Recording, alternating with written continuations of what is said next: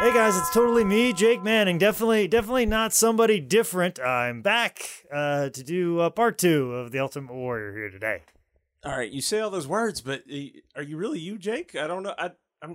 Even though I got different eyes, like definitely, like I'm sure, like your mom would look at me like, oh, that person's got different eyes than the other Jake Manning. That's definitely a different person. That's definitely not the original Jake Manning from part 1. I know you're thinking of that, but that's definitely not the case. I'm definitely always been the same person. Oh god, that's a lot of protesting in defense. I don't. Yeah. I know I got a different haircut. You prove it. Tell me. I had matches before with people in ring before. Sorry, I as you can tell, I've lost so much weight, so I don't look the way I used to anymore. Yeah, your veins aren't like an earthworm trying to get out of the earth. And I got a different haircut, so you're probably thinking, that's a different Jake Manning. But it's not. Definitely the same Jake Manning. Okay, that's good to know. That was here for part 1 is here for part 2. Okay, cool. How do you feel about Tent? Oh, don't even get me started. All right, it's probably Jake. I will use all kinds of slurs on Tent. This is probably Jake. Are there Tent slurs? Oh, there's Tent slurs, and I'm going to use all of them in a blog, which I will eventually delete later on. All right. Welcome to 10 Bell Pod. This is Ultimate Warrior Part 2. I am Nick Alexander, and I am in Burbank, California. I bought weed with my debit card. And I am joined thousands of miles away in the Manning Cave with Micah J. Loving. I bought gas with my debit card, so fuck you. And also, what a mighty good man scout, Jake Manning. There's got to be an age demographic that'll get that. But if they do, killing. Well, it's got to be this group because we're talking about somebody who was popular in the 80s and 90s, so I would assume that they would know about Salt and Pepper. And just to go with the theme, I bought a key with my debit card today because I broke the office key in the lock of the office yesterday, so I had to remake my office key today because I was so jacked and swole for part 1. But now that I am now leaner and meaner on part 2, I needed to get a sturdier key that can get in there and turn properly. Did you go to one of those weird Walmart key maker things where you can just put your debit card in, or what are we doing? I wish. I had to go to Home Depot and wait for somebody to help me. So when we left off part 1, Warrior and Vince had just gotten a wee bit of a dispute about money and scheduling that led to Warrior leaving the company. However, by the start of 1993, Vince had bigger problems. Hulk Hogan was about to leave, so Vince needed Warrior back. They worked it all out, and at WrestleMania 8, Ultimate Warrior would make his comeback. Now, you say disagreement. I could just picture it just Vince going, fuck the Warrior. And then bringing him back, I'm pretty sure it went, fuck it, call the Warrior. At WrestleMania 8, after the match between Hulk Hogan and Psycho Sid, Hulk was attacked by Sid and Papa Shango. And running out to make the save was Ultimate Warrior to a thunderous pop. That's the story WWE wants you to believe. But in reality, Vince had Jim Hellwig murdered for holding him up for money, then cloned him with his DNA so that he could take the Warrior brand forward. And there's a lot of proof. First, Warrior's hair was shorter. He wrestled in a singlet, which the real Warrior would never do that. It's true. It's like to point out that Kerry Von Erich and, I don't know this dude, but his name popped up, Jeff Gaylord were the top suggestions for being the fake Warrior. You show some fucking respect to Jeff Gaylord. I don't think I showed any disrespect. But I'll admit ignorance on him. Not disrespect, but ignorance. You don't know Jeff Gaylord? No, I know him. He was an okay, Memphis guy. Oh, just okay? Yeah. Who's disrespecting now, Jake? What I'm just saying, those are all plausible things. You look at these guys, you're like, oh, he could have just replaced them because Ultimate Warrior runs out, and he looks like Sam Houston running out, not the Ultimate Warrior. So I can't tell you how many friends of mine told me up and down that they had 2 Ultimate Warriors. Yeah. And they all of them said that their mom agreed with it. Their mom saw, it goes, oh, if you look at the eyes, he had different eyes. So there's obviously 2 Ultimate Warriors. And one of the stories I heard is the Ultimate Warrior died. He was doing a bench press and he didn't have a spot. And he was bench pressing 500 pounds and it came on him and it collapsed and it killed him. Oh, shit. So the real Ultimate Warrior died. So they had to get a different Ultimate Warrior. I can't tell you, over the course of my life, from grade school to college, I heard all of the conspiracy theories of Ultimate Warrior being dead. And I even believed it myself. I can't tell you how many times that I told people, yeah, there's 2 Ultimate Warriors, and that Kerry Von Erich was the second Ultimate Warrior. And I was even saying that Kerry was playing the Ultimate Warrior in WCW, which wouldn't fucking happen because Kerry was fucking dead at that time. But then, as I get older into more conspiracies, maybe he faked his death so he could play the Ultimate Warrior in WCW. Higher. That's 8th level thinking, Jake. 8th level thinking. Eli got me. His teeth were different. I think maybe he got veneers or something, but his of course, teeth... he's got the money. He's got time off. You want to update all of your look, and there you go. And yeah, please Google Jeff Gaylord, because when you look him up, you're like, totally the fucking Warrior. So at 1992 SummerSlam, Warrior would have a match which would end up being his last pay-per-view match for several years, where he would face the Macho Man Randy Savage. Now, Jake, have you ever heard of someone losing a retirement match yet still competing later? Oh, Ric Flair, just about everybody in professional. Terry Funk. Yeah. Hulk Hogan probably. You go down the list. The rule of thumb, when you lose a retirement match, you got to give it about a year. No. Okay? You got to give it about a year. Unless you're in WCW, you give it 4 months. That's all you need. All right, I'm going to go out on a limb and say this match is better than the WrestleMania 7 match. They're both close. One's not a glaring winner, but this match is fantastic. See, what's weird is when I was doing research and I finally pulled this up, and I remember seeing shots because it's in, Wembley? Wembley.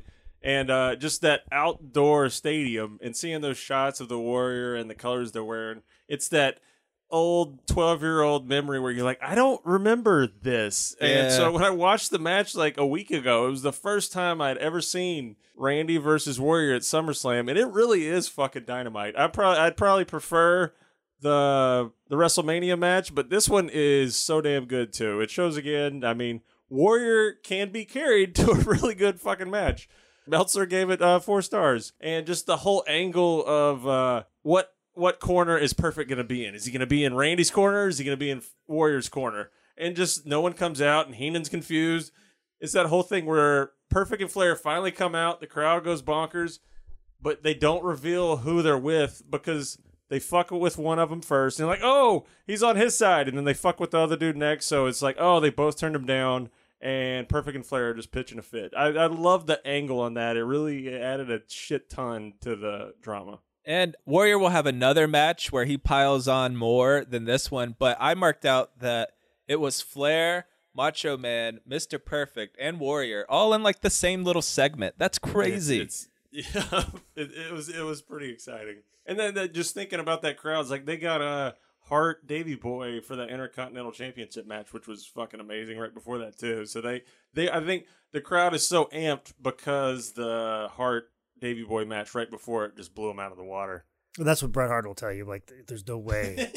We had such an amazing match that nobody could follow it, even with Flair and Macho Man and Ultimate Warrior. Nobody could compare to what me and Bulldog had put out there. You've obviously been reading Bret Hart's book recently. So eventually, Macho Man dives to the outside to hit Ric Flair, but Ric is holding a chair and hits him with it. So Macho Man gets counted out, ending the match. After the match, all hell breaks loose. Perfect and Flair try to break Macho Man's leg, and then Warrior breaks it up. Weird quick thought.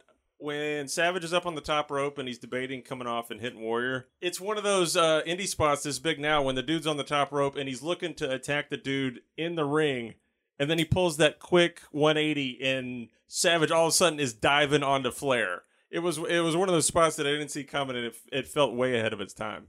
In November 92, Warrior was scheduled to team up with Macho Man as the Ultimate Maniacs to face Ric Flair and Razor Ramon at Survivor Series.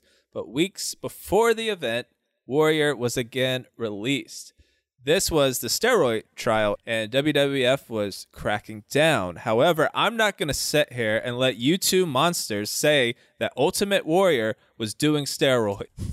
There's a good story. I think I've mentioned him before, but username Crimson Mask on the Wrestling Classics message board had a comment where Meltzer would refer to Hellwig in the sheets as the Anabolic Warrior. And apparently in the office in Japan, just with the translation stuff, they thought it was his actual ring name. So in the actual bills for advertisements for Warrior in Japan, they billed him as the Anabolic Warrior. So again, Warrior was out of WWF. And between November of 92 and July of 95, Warrior was semi-retired from pro wrestling altogether, making an appearance on a handful of indie shows. And during this time away, he opened Warrior University. He also did an independent promotion in Las Vegas, National Wrestling Conference. And like the promos that he did were just bonkers. But there was so much money in this promotion. Like they would book the most absurd matchups ever. Like they booked, like Virgil was their top guy. Like that was their top babyface. Like they booked Virgil versus Terry Funk. Jesus. And then they did like a hanging angle with Jim Neidhart and Virgil, and they booked like the Powers of Pain versus Bob Bradley and Rob Van Dam. What? Yeah, it was like really fucking weird. But they booked the Warrior for a couple shots, and they had him cut some promos, and they always had the promos on their TV episodes. And it's just one of those things where, like, I'm sure they contacted Warrior's people. Warrior named some ridiculous number, and these guys were dumb enough to pay it. The weirdest trivia bit I found from doing research when Warrior got suspended on this part is Bret Hart said that Vince told him he was going to beat the Warrior in the middle of the ring with a sharpshooter at the 93 Royal Rumble if shit wouldn't have gone down. And I just the image of that seems like bullshit, but I don't know. Just the fantasy of it's pretty cool too. Yeah, Bret Hart said that. That's your only source on that? Then yeah, that was definitely fiction. I threw that up and you knocked the shit out of it. Because I'm a Sean guy.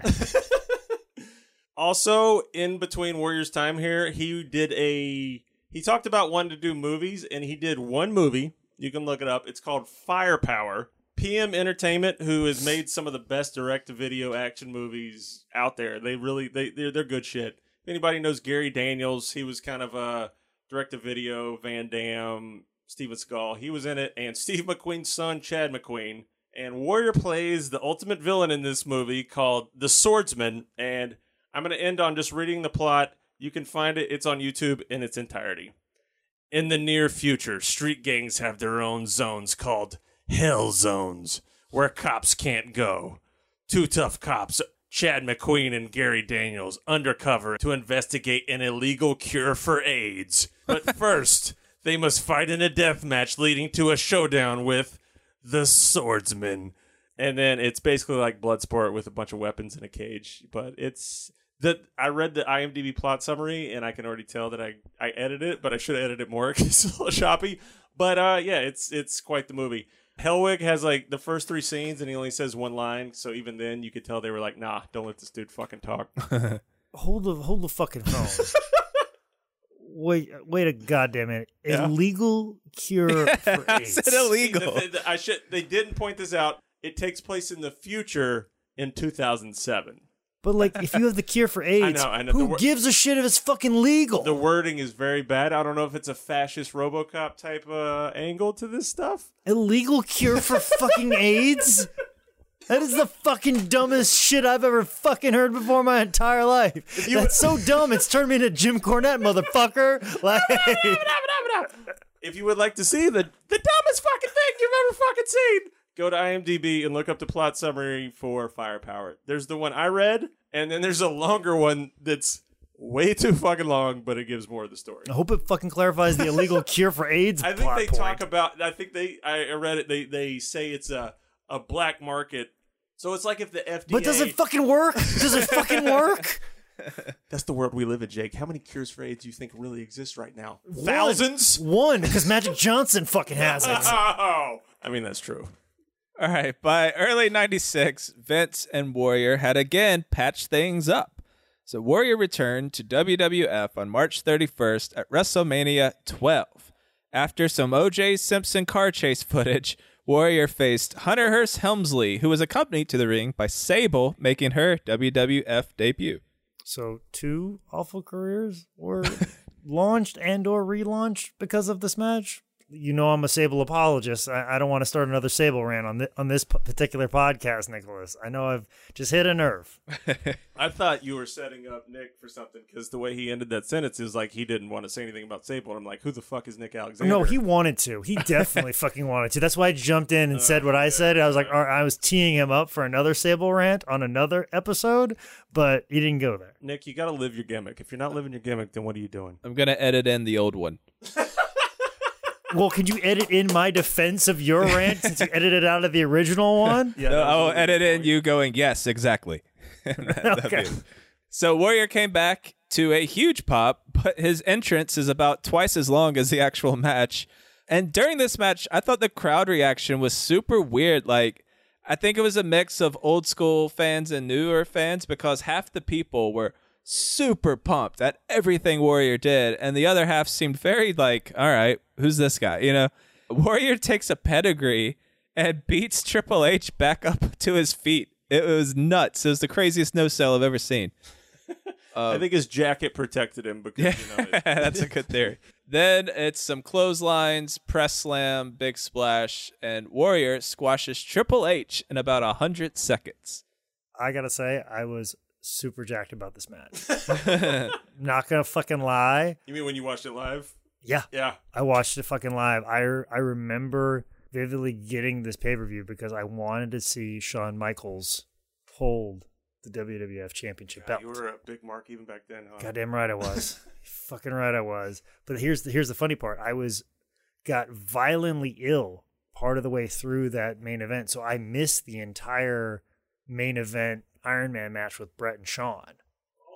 I was on the toilet like the rest of the night. I ate something that did not agree with me, and or maybe the reaction to this match, like it made me sick. But here's the thing that's even worse about that is my house only had 2 TVs in it for 5 people, and I was basically taking over the living room to watch this pay-per-view, and they're going to let me watch this pay-per-view, and I'm recording it so I could keep it and watch it again. But the thing is, though, I'm not in front of the TV, so the living room was just empty playing WrestleMania 12 while I'm in the bathroom, and everyone in my family, all 4 members of my family, are crammed in my parents' bedroom to watch the other TV because they didn't want anything to do with wrestling. Did you at least like crank the volume real loud so you could sit on the toilet? And... Yeah, so I could hear when it got close to the end, just so because like, and here's another thing too that I fucking hate when I see title matches on the independent scene is when like the heel or even a sense like a babyface will like have a skirmish with the heel champion and he picks up the belt and holds it. And also like the heel when he grabs the belt and holds it up. I hate that because I paid $40 for WrestleMania just to see Shawn Michaels hold that belt because I wanted to know what that image and what that picture looked like. And that's why I paid the money for that. And that's why I crawled from the fucking bathroom to look around the corner as I'm like shitting my pants just to fucking see Shawn Michaels hold that belt and tell Bret Hart to get the fuck out of his ring. So, I'll clean it up, Mom. I'll clean it up. Yeah. But the promo videos leading into WrestleMania 12, like they showed all the classic footage, which was like very nostalgic even for me at 13. like I was like, oh, I remember seeing this. I remember the Warrior being kind of cool. Like, holy shit, like Hulk Hogan's on the other channel and it's kind of lame over there. But fucking Warrior's coming back to WWF. Fuck yeah. Like I was super fucking excited. This was like very early, like download music day. Like I found a download, like a shitty fucking download version of the Warriors music, and I'd listen to it in the gym. Like I was like so goddamn fucking pumped for the Warrior coming back, and I saw this match. I'm like, fuck yeah, Warriors back! And then like it was all fucking downhill from there. Yep. So, and the good tag on this is basically Warrior came in and changed the entire booking of the match. And even in a shoot interview, Warrior takes a small amount of credit for Hunter's success now because of the way that Warrior came in and kind of took over the booking of this match. So Hunter learned the attitude that Warrior showed in that match to get what he wanted today. which is funny that you say that. I remember Hunter doing an interview about this match, and he said, that guy was the most unprofessional person I've ever been in the ring with before my entire life. That's the tail side of the coin. Yeah. So 8 days after WrestleMania 12, Warrior made his Monday Night Raw debut on April 8th. He cuts an in-ring promo, I believe about doing DMT, before getting interrupted by Intercontinental Champion Goldust. Warrior then said shit and ass, and I, for one, was fucking horrified at the language. Then he hit Goldust to set up their match at In Your House 7, Good Friends, Better Enemies. Goldust comes in, does his movie references at this point, which I kind of want to list now of all his movie references. But Goldust references how he would kiss the Warrior and all this stuff. And that's when Warrior hits him with the bleeps that Nick is talking about. So I think it's kind of in there getting embarrassed. And just to go back to my opening thing about George Reeves, Goldust calls him Superman from a comic books in this promo. So there, that again is reincarnation is real, and George Reeves is living in the Ultimate Warrior. So at In Your House 7, Goldust came out to the ring with not just Marlena, but also a bodyguard who was Mantar in Mafia clothes. Was it? Yeah, it was. So for this match, how would you go about describing what the fuck happened here? Based on Jake's face, I think. I haven't watched it. I haven't watched this since I saw it live. The Ultimate Warrior, who's supposed to be a picture of health, sat in a movie director chair and smoked a cigar. Wait, I want to jump in once. When he starts first buffing it, Vince chimes in. To my knowledge, the Ultimate Warrior does not smoke. Because, immediately in his head is like, this is the babyface I'm pushing. Yeah. Is he fucking smoking? Yeah, and we all know Vince hates people that smoke. Yeah. And yeah, this is, like, I felt that same way too. Like, why are you smoking? What are you doing? And he sat in the chair, and then he invited Goldust to sit in the chair, and then he clotheslined Goldust out of the chair. Keep in mind, I'm reciting this all from fucking memory. You're nailing it. It is fucking burned in my fucking head forever how fucking bad this match is. I've only seen this match once in my entire life, and it was happening live, and it is still befuddling to this day. And knowing what I know Warrior now, I guarantee he said the F word agate probably somewhere in the middle of this match. But you know why he said it? Because he joined in on the crowd chant that I'm pretty sure fucking happened. Exactly, yeah. When I was listening to it, it was one of those things like, this is on the network, and I'm hearing it. Yeah, so I'm pretty sure he said that, and just this match is befuddling. It made no sense. I was just like, this is not the Ultimate Warrior that I want to see. It's an angle. It's not a match. It's a segment. Yeah, that's what it felt like. And like, Dustin is an amazing fucking wrestler. And if given an opportunity to have a match and a properly motivated Jim Hellwig, he could have a great fucking match with him. But we didn't fucking get that at all. No. And then Goldust just runs off for the count-out loss, and that's it. About a month later, on a May 27th episode of Raw, Warrior and Goldust had a rematch as part of the King of the Ring preliminary rounds. They actually did a fucking real wrestling match. It ends in a double count-out, eliminating both men from the tournament. However, during this match, on commentary, they pretty much the entire time plug the Ultimate Warrior's comic book. What I want to do right now is, Jake, for you to describe what I'm doing. You're reaching and getting the Ultimate Warrior comic, which is a picture of over-exaggerated drawing of the Warrior's face. Obviously, Warrior font at the top. And you are pointing at a price tag, which is $15, which is way too much fucking money. I could have got you one for free because I have hundreds, maybe thousands of them sitting in the office currently. Do you have 2, 3, 4, Yep. and the Yep. All of them? Oh shit! Okay, I really want to read them because we're about to get into it. I paid $9.99 plus $3 shipping, so basically $15 on that. Why I didn't reach out to you shows how dumb I am. Also, too, if you want the Nash comic book, I have that as well. I didn't know that existed. Yeah, it exists. The first page of Ultimate Warrior's comic book is the very first page. A full fucking esoteric essay of true gobbledygook that reads like a college dropout's attempt at James Joyce's The Finnegan's Wake. Which, if you don't know what that is, I'm not trying to sound like a dick, but it's one of the most difficult fucking books ever. Warrior basically attempted that, and remember, he has no literary talent. All right, so this is something we got to get into because this is why you all came here for Destrucity. This is a definition that Warrior puts in the opening of the comic book. Trifold in its definition, therefore meaning the name of the galaxy and warrior wherein the terrain of testament lies. 2. The living of one's life in a way of a warrior according to a warrior's 8 disciplines. Those are as follows. Physical, beliefs, moment of mastery, attitude, commitment, association, integrity, wisdom. 3, keep in mind this is the third definition of the fucking word that he just invented. The creating of a truce between one's destiny and one's reality, promising to stay true to what one is destined to be, yet accepting what is the now. Ellipses, one's reality. All right. There's also an entire essay on top of that your mind is already a scrambled fucking egg. The first issue feels like a self-help seminar attended by 8 people at a Holiday Inn conference hosted by L. Ron Hubbard's third cousin who just did as much coke as he did angel dust. So what you're saying is that it's super good. Yes.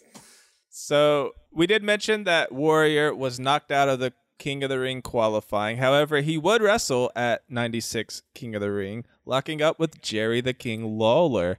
And before this match, Jerry comes out and roasts the fuck out of this crowd. He was doing good. He was on fire. Because he knew everything was downhill once he got in the ring and started wrestling.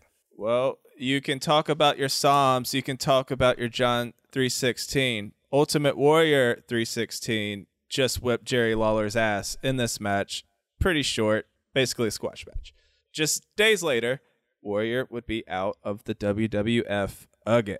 So this story kind of goes, Warrior's father had died, and he wanted to take some time off to grieve. Vince was like, no, you don't even know or like your dad. You can't just bail on the company. But Warrior disagreed, and he left. So once again, Warrior left WWF on bad terms.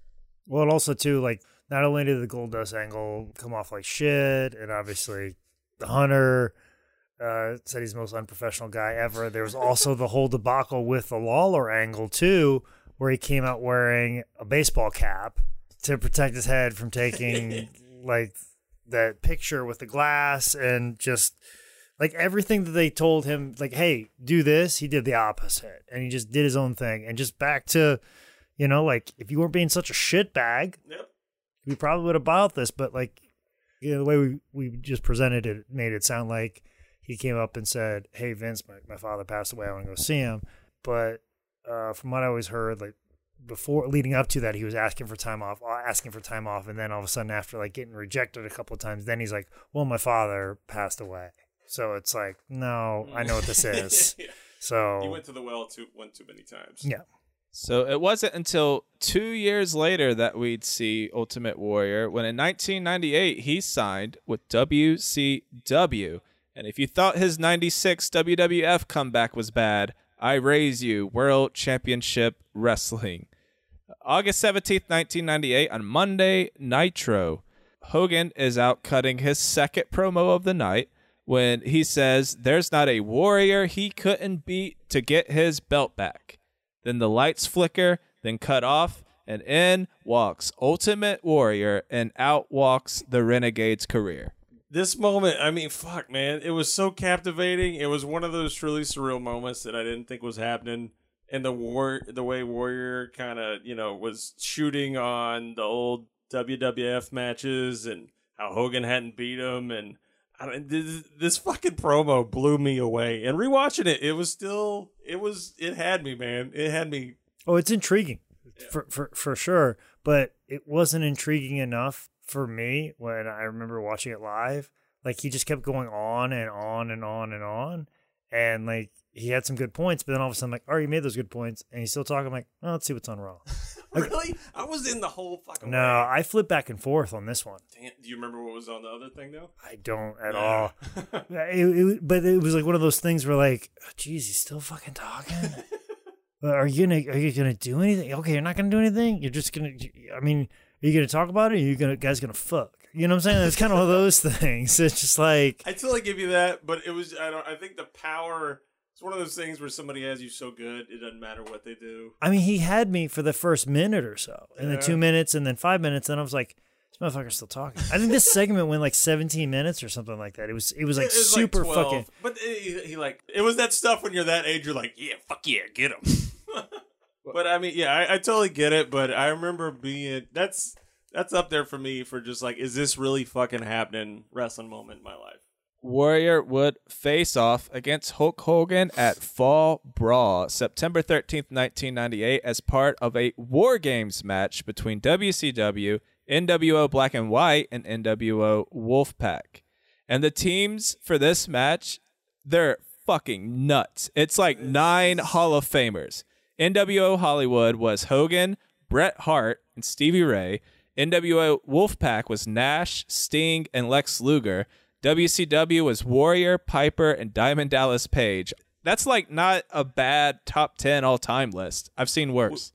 We also have to point out that stipulations for this match were so fucking dumb. Yeah, what the fuck? It was a team War Games match, like always, but for some reason, it was also every man for themselves, and also you could end the match at any point by pinning your man. Yes, and because they had, I think this was the first War Games where they had a referee in the cage. Yeah, they had 2 in there. Yeah.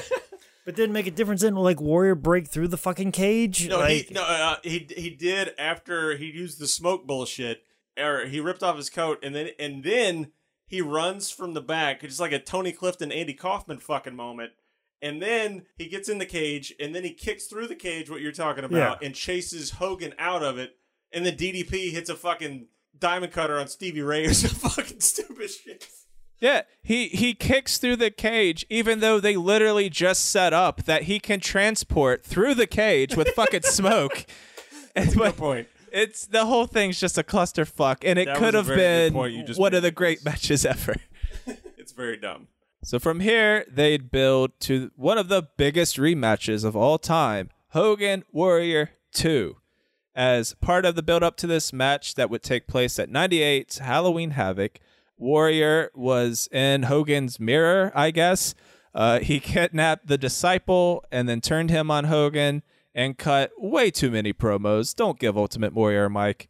Warrior's next actual match would be part of the build-up October 12th, 1998 on Nitro.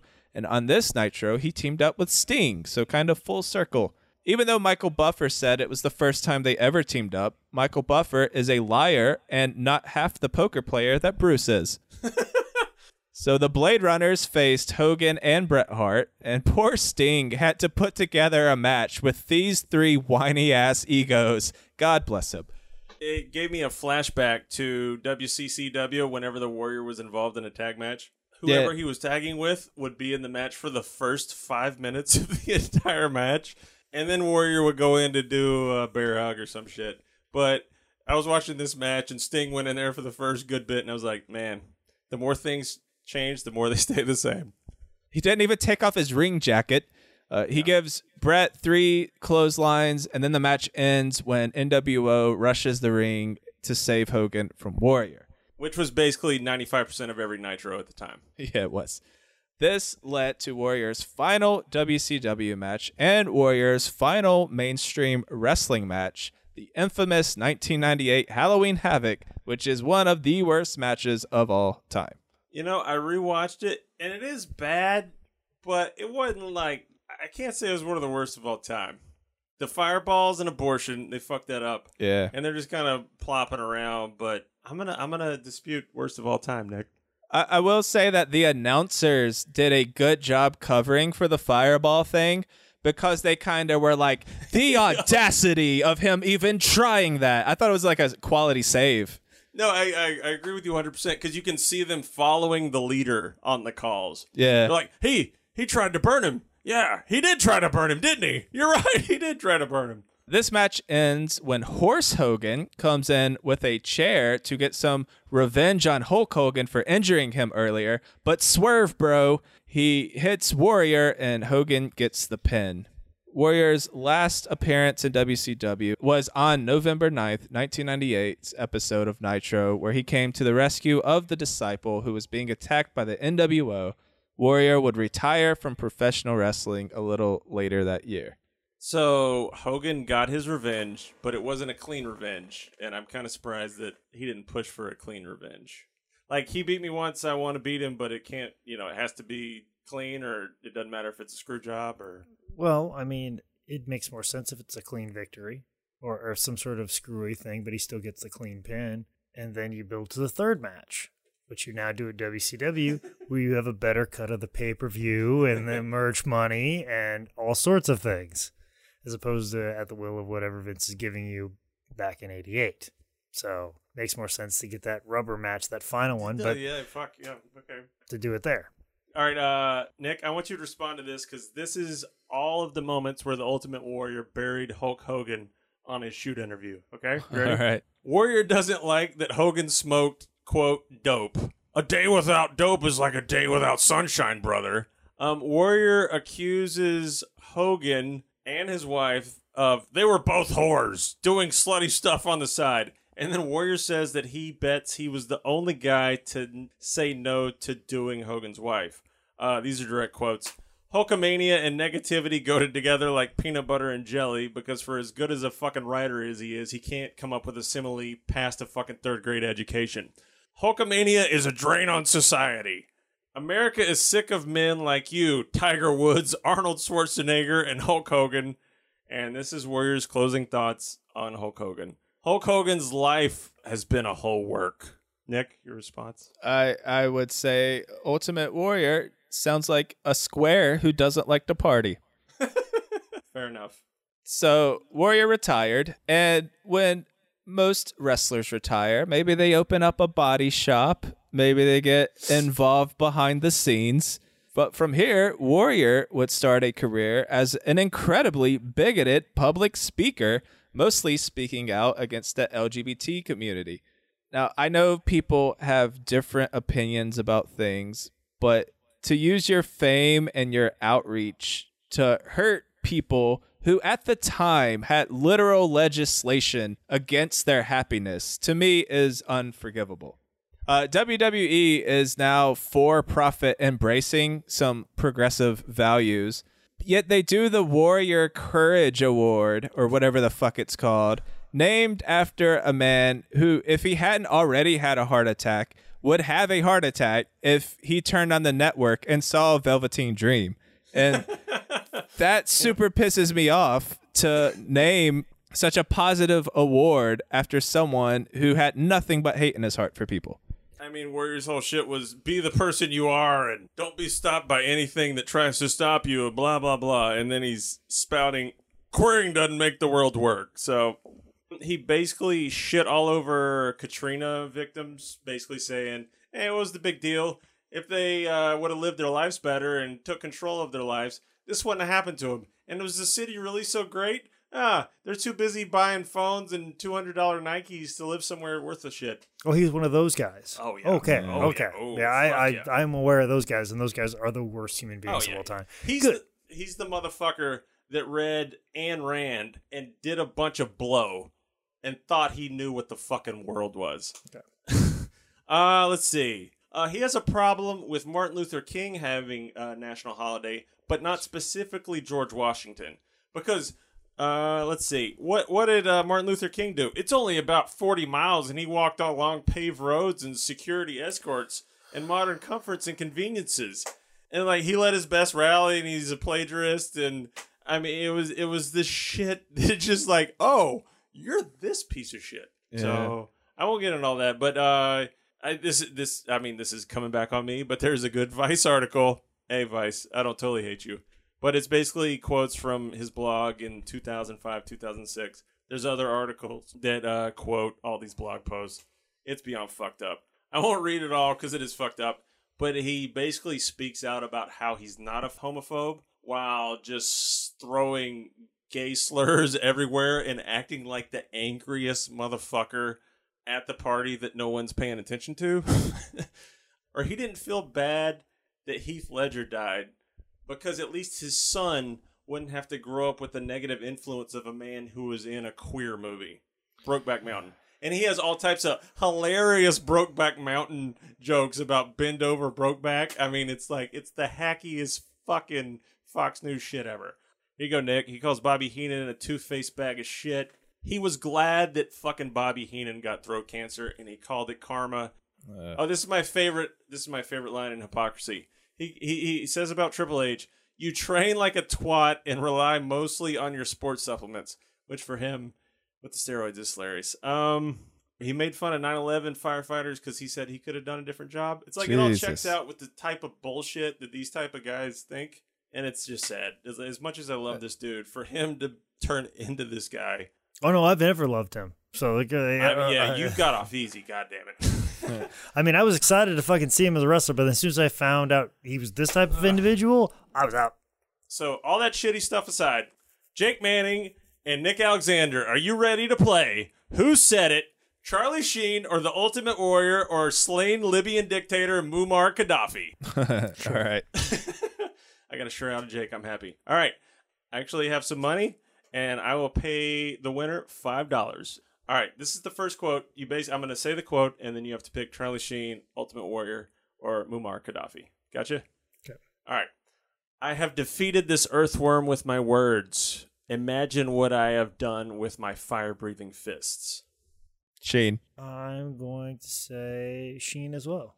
You are both correct. Well done. I legit remember that quote. It sounds familiar. Life without dignity is worthless. Gaddafi. I'll go Warrior. Nick is correct. Sorry, fuck. Sorry. Oh, you slow rolled me, you fuck. I slow rolled the shit out of you. Jake is correct. Swerve, bro. Swerve. What you mean is that you know you will never become famous. But in your dreams, when you fantasize that you might one day, you would want to have the confidence and belief in the staying power and value of your product like I do mine. Warrior. Yeah, I'm going to go Warrior too because that sentence was so goddamn long. You are both correct. These resentments, they are the rocket fuel that lives up in the tip of my saber. Gaddafi. Warrior. I like that because the rocket fuel, but it's actually Charlie Sheen. Fuck. Ooh. I'm going to hang on to them, and they're going to fuel my attack. And they're going to fuel the battle cry of my deadly and dangerous and secret and silent soldiers. Because they're all around you. I must say Warrior. Gaddafi again. Charlie Sheen. God damn it. Your face will melt off, and your children will weep over your exploded body. Gaddafi? Warrior. Charlie Sheen. Fuck. And Nick has to get this one right, or Jake wins 1-0. The U.S. Commission report on 9/11 was an absolute fairy tale, a complete work of fiction. Sheen. Warrior. It's Charlie Sheen. We have a tie. This is it. All the marbles right here. All right, then nobody can complain if we ask pregnant women to make parachute jumps.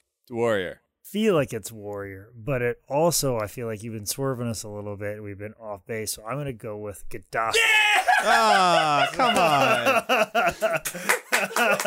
That was amazing. I was in such suspense, and that was amazing. Yep. Parachute jumps, Libyan dictator, military escapades. Jake fucking nailed it. All right. I'm going to give Jake $5. I'm not going to do it right now, but I will give him $5. All right. So that leads to 2005 when WWE dropped their diss track on Warrior, The Self-Destruction of the Ultimate Warrior. I actually was working for highspots.com at the time that this DVD came out, and I don't know if you guys recognize or remember the time when those WWE DVD releases came out and how big they were business-wise. Or just like each one was an event. The Ric Flair DVD for the longest time held the record for like the most sales on highspots.com. Damn. Like for the longest time, that Ric Flair DVD held the record as the most popular item that the website had ever had. And in that moment in time, it had been around for 10 years. Jesus Christ. So like, or close to, just shy of 10 years. So like those DVDs were very popular. And I remember coming in, like, I think one of my first weeks was the Road Warrior DVD, and then the Ultimate Warrior one came out. So I remember, pulling a lot of orders for the Ultimate Warrior one. And of course, what was wonderful about working at highspots.com, you give Michael $20, you get to take it home before everybody else gets their packages, and you get to see it that night. And I remember seeing like the self-destruction of the Ultimate Warrior one, and just, you're like, whoa. being the kid that was super excited by seeing the older footage of him and being excited to see him at WrestleMania 12, and then now seeing like scorching the earth on him was just like, wow. And then like when they talked about the WrestleMania match, and also kind of like the little tweaks to history that the WWE was able to do, talking about how like after the WrestleMania match with Hulk Hogan, and Hulk Hogan saying, when I was being carted off, I knew we were in trouble when everybody was looking at me when I left, which give Hulk Hogan a way to turn a narrative around that somebody was less popular than him, he'll do it. And just how the little tweaks of history of saying that he was never over, he wasn't worth anything, and just all these little tweaks to the narrative. And I remember something that was very telling, because Bret Hart ended up doing a DVD, I believe, like the next year with WWE. And keep in mind, Bret's relationship with WWE was still even on the outs in 2005. Like it was touchy at best. Like he would, write a couple things in an article every once in a while, and WWE would kind of gloss over some stuff that Bret did, but they were never like combative. And then when Bret got brought in to like, maybe talk a little bit, maybe possibly doing a DVD, they were like, hey, this is kind of what we have right now. And as Bret described it, he said it was a very self-destruction of the Ultimate Warrior-esque DVD. And that's when Bret realized, oh, fuck, if I don't sign off and participate with a DVD about me and help them out and mend these fences, this is what they're going to do to my legacy. Fuck. Which but at the same time too, you think how smart that is, knowing what Bret Hart's one weakness is, his legacy, his his titles, his memory with the wrestling fans, and then basically setting up like, hey, this is what we could fucking do to you, and manipulate him into getting him to play along with what you want. And his DVD set was incredible. It's a 3-disc set, and it's an amazing one. Too, and he gave 100%, and then that opened a door for more stuff in the future. That was pro Bret Hart. But you could have almost had 2 hit jobs with these DVDs. So they were very smart, and they were very powerful. So as powerful as the WWE network is now, that's how powerful these DVD sets were. One of the weird things that Jake is talking about, there's a spot in the Self-Destruction where they show a poster, and it's the Ultimate Warrior versus the Challenger Vader. And it's like the July 96 Attitude Adjustment Tour. And the dude of History of WWE site, Graham Cawthon, I don't know. Sorry. Whatever your name is, dude. Thank you so much. But he basically pointed out that they basically did a Photoshop of a Shawn Michaels post. But they don't understand why. It was basically to show how Warrior had all these bigger possibilities, and he still fucked it up, which he did, but it was them fucking with the history to make it look even worse. So in 2007, Warrior actually sued Vince and WWF over the DVD, a lawsuit that was ultimately dropped by both sides. Fast forward to February of 2013, Warrior announced on his YouTube channel that he was in talks with Vince McMahon, and it seemed like things were getting patched up. You brought up Bret, you brought up even Hogan, and it seems like no matter how bad things got with Vince, there's always like a door open to come back.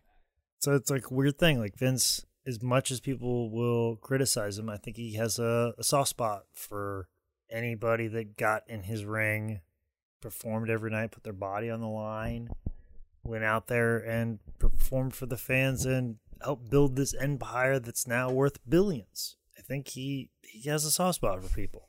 I think there's some humanity in this maniac psychopath Vince McMahon somewhere. You were there when I was this, and just remembering that some way, somehow. Like I think he has a softer spot for the guys that were with him during the 80s and 90s, and remember it when it was a much smaller company. I think he has much more of a softer spot for those people as opposed to the people that were there in 2009 that would probably have the bigger issues because they had to take the bigger bumps and the longer road trips and were, on a lot more prescription pills and probably need the most help and probably need a softer place in his heart than some of the guys in the 80s and 90s.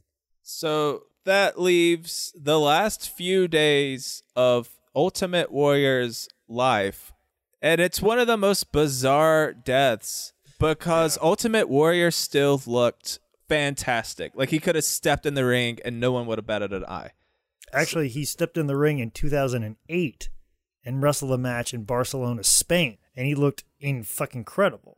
Well, over 20 minutes. Yeah, and he was blown up for most of it, as Orlando Jordan will tell you. He still did over 20 minutes. Yeah, but big props to Orlando Jordan for carrying a blown up Ultimate Warrior in 2008. Yeah. I believe that footage is on YouTube somewhere. As Chris Masters said, it's a 16-minute match that was 20 minutes too long.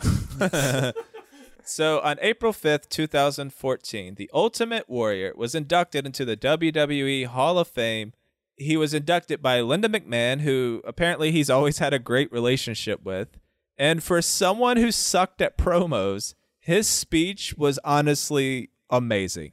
It was funny. He pushed some boundaries on some things WWE clearly would not want him to say. He alluded to the DVD. It was honest, it was inspirational in parts, and he didn't even do any gay bashing.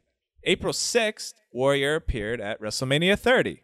Backstage before the show, Warrior actually had a chance run-in with Hulk Hogan, where Hulk walked up to Warrior and he apologized for everything that happened between them. Warrior accepted the apology, and to me it was like two older, wiser men squashing some petty shit from their 20s and 30s. Then, the following night, April 7th, Warrior delivered a promo on Monday Night Raw. Warrior gave a speech to the fans and the wrestlers wearing an Ultimate Warrior mask. In that speech, he said, "Every man's heart beats its final beat. His lungs take their final breath." That is kind of spooky.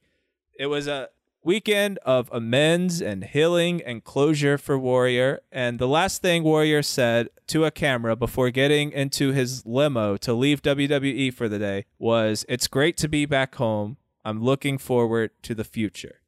Then on April 8th, 2014, seemingly out of absolutely nowhere, Warrior died of a heart attack in Scottsdale, Arizona.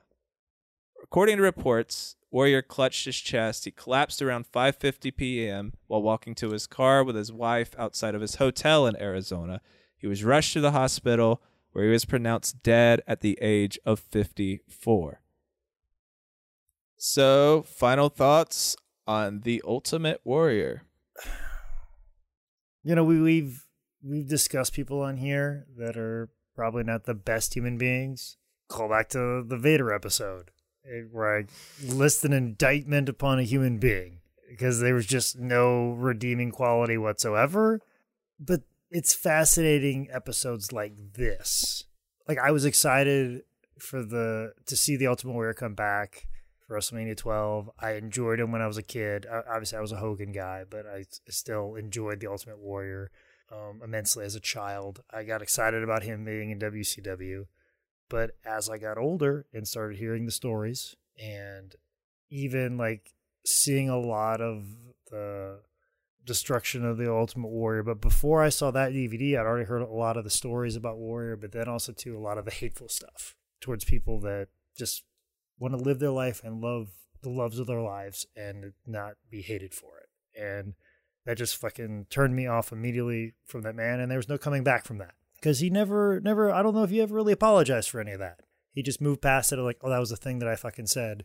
Whatever. I guess I'll take it down just so I can continue doing business. And seeing the WWE, sweep that underneath the rug, and then having somebody like Bayley come out dressed as the Ultimate Warrior one time, and it's just like, what the fuck, guys? Do you not realize how much of a fucking shitbag this guy was?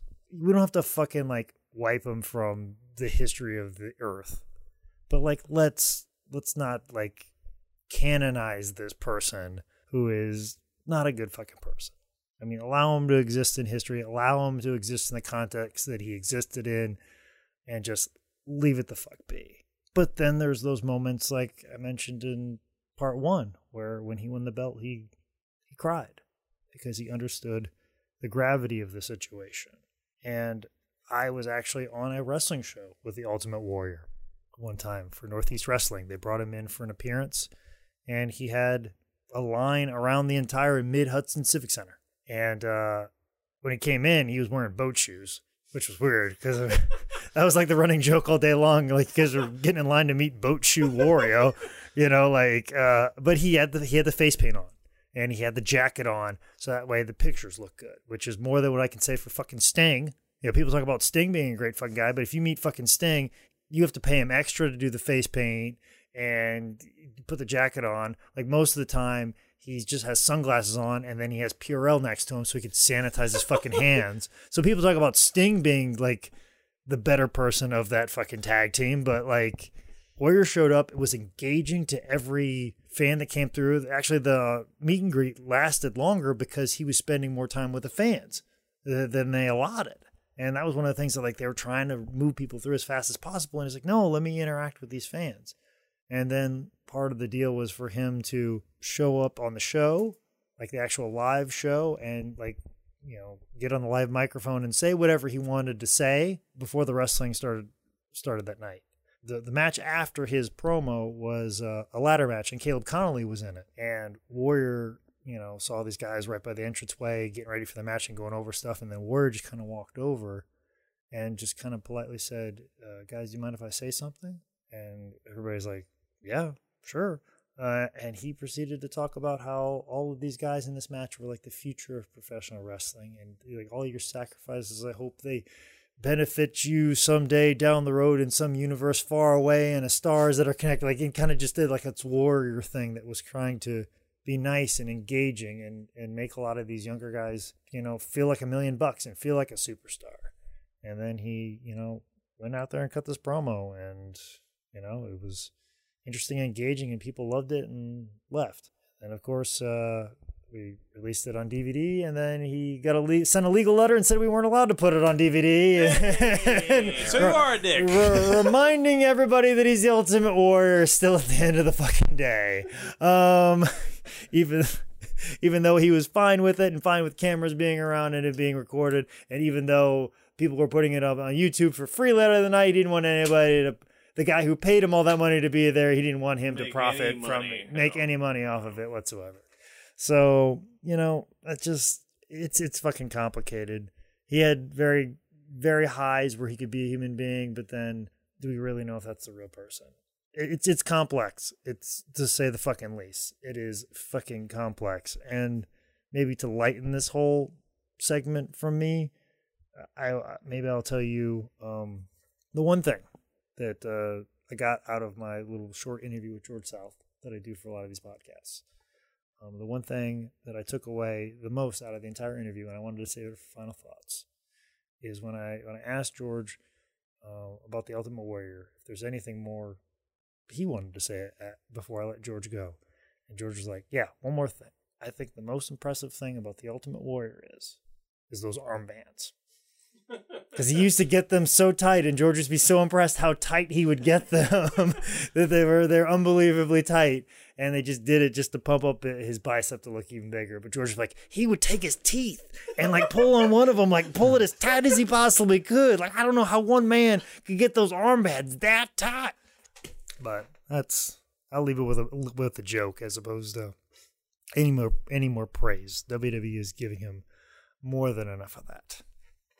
Ultimate Warrior is the worst wrestler ever to reach the heights that he did. And that sounds bad, but what I think I'm trying to say is it really shows how important a character and a gimmick can be in pro wrestling. If you can just make the people love you, You don't need a 5-star match. You don't need Canadian destroyers. When you're over, you're over. As a kid, I loved him. As a teen, I was kind of over it. I was moving into The Rock and Stone Cold and stuff. But then as an adult, I started appreciating, I think, ring work a little more. And while I respected his run, I didn't quite care for him so much anymore. Then after hearing about how he used his platform to further disfranchise groups that are hurting in this country, fuck him. Though I don't think the world is missing anything with him being gone. But he was larger than life. He is a tremendously important figure in pro wrestling. So, I don't support the Warrior as a person, but as a pro wrestler, one of the most important of all time. I have a really fucking hard time with Warrior now. Like I said, I'm wearing a shirt, but then I also angrily fucking ripped into him because he clearly shows that he's just what he called Heenan, a two-faced bag of shit. Warrior is interesting from just a history standpoint of wrestling. I mean, even when it comes to Hogan, man, the amount of losses he had when he was in his time, the only clean loss he had was against Andre in close to Grenoble, France, which, if you know Andre, is fucking Grenoble, France. He had a loss to Dino Bravo, but that was like in Montreal, so that kind of shows a little like, all right, he wasn't against giving a little shine to the dude that was near the people that loved him. Savage had some stuff, but it's one of those, like, even when you talk about Hogan clean losses on message boards, even Warriors are even harder. And like I brought up, like, Hogan didn't even get a clean victory over Warrior when he beat him. For any weird completists, there's a weird Arsenio Hall interview before the WrestleMania where he acts like Warrior and he turns stuff over and he realizes he shit the bed, and then he does Regis and Kathy Lee before the Rick Rude cage match, and he's just a human being. He's Jim Hellwig, and he talks, and you want to like him, and then Regis kind of pushes him into destroying the set because Regis is like, "Why are you so docile? Why are you so not a professional wrestler?" And then Warrior just kind of goes, "Arr!" And it's this really cool little bit, and it's those fucking moments that you want to like him, and it hurts. Even on the self-destruction, like you see Chris Jericho, Edge, Christian, you can see still they both really appreciate it, and there is some stuff to put him over. And then you see all the stupid shit that he did with his blog, and he lost his fucking mind. And it's I think he did bodybuilding. He got into pro wrestling, and then once his ego was so fucking overblown, and he was so full of what he could accomplish, and somehow that mixed with be your own true self, but fuck all these people, and you're better off without your queer dad, and all this stuff, and it's the balancing act of that. I don't understand how he fucking dealt with it, and it really it fucking hurts. And like Jake mentioned, the meet and greets. If you can look up videos on YouTube of the meet and greets that the Ultimate Warrior does, there's a really awkward one where this dude in full Warrior garb and face paint cuts a 60-second Warrior promo right in front of Warrior, and it's one of those things where you're just cringing the whole time. You're like, oh god, make it stop! And the whole time Warrior is smiling and he's digging it, and then they have a conversation. And there's other ones where Warrior's just the most personable dude to his fans. And I've heard tons of stories on message boards of the research I did where Warrior would just talk to every fan.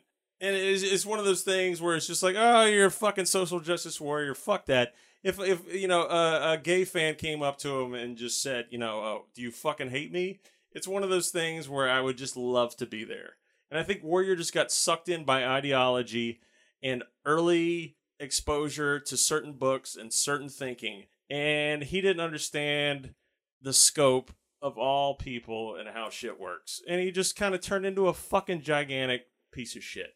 And I say he's a gigantic piece of shit with the thinking that growing up, he was seriously my number one. Like, my favorite memories of early wrestling.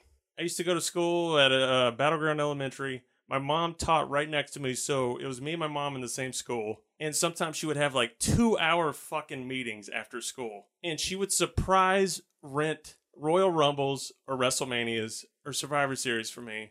And one of the early ones I remember is fucking WrestleMania 6. And she had the fucking roll out TV VCR teacher combo that I know everyone listening to this knows what the fuck that means. Like, woo, free day.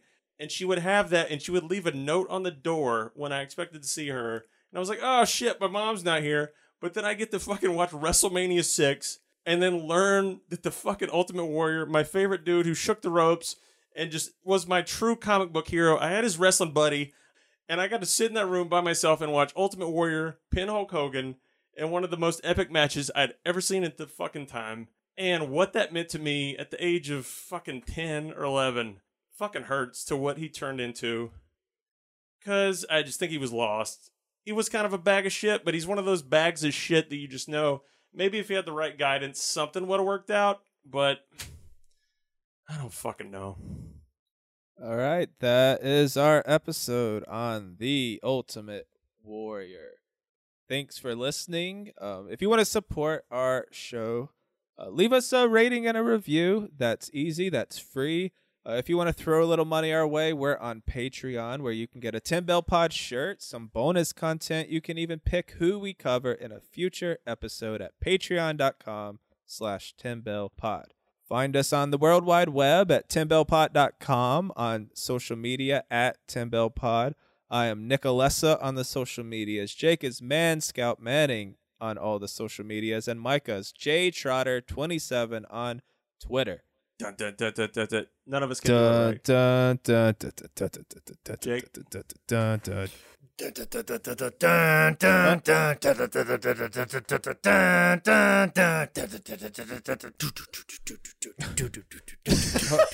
Hold on. Wait. I am a real American. Shut the fuck up.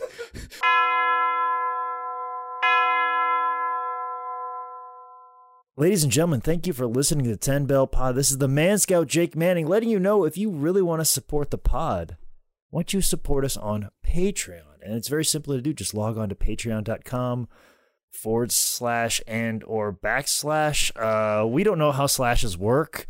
We live in a digital age, and you can just Google everything. And actually, you know what? While you're all in there Googling 10 Bell Pod on Patreon, why don't you Google what's the difference between a backslash and a front slash? So while you're there and you figure that mess out, make sure you log on to patreon.com/and/or /10 Bell Pod.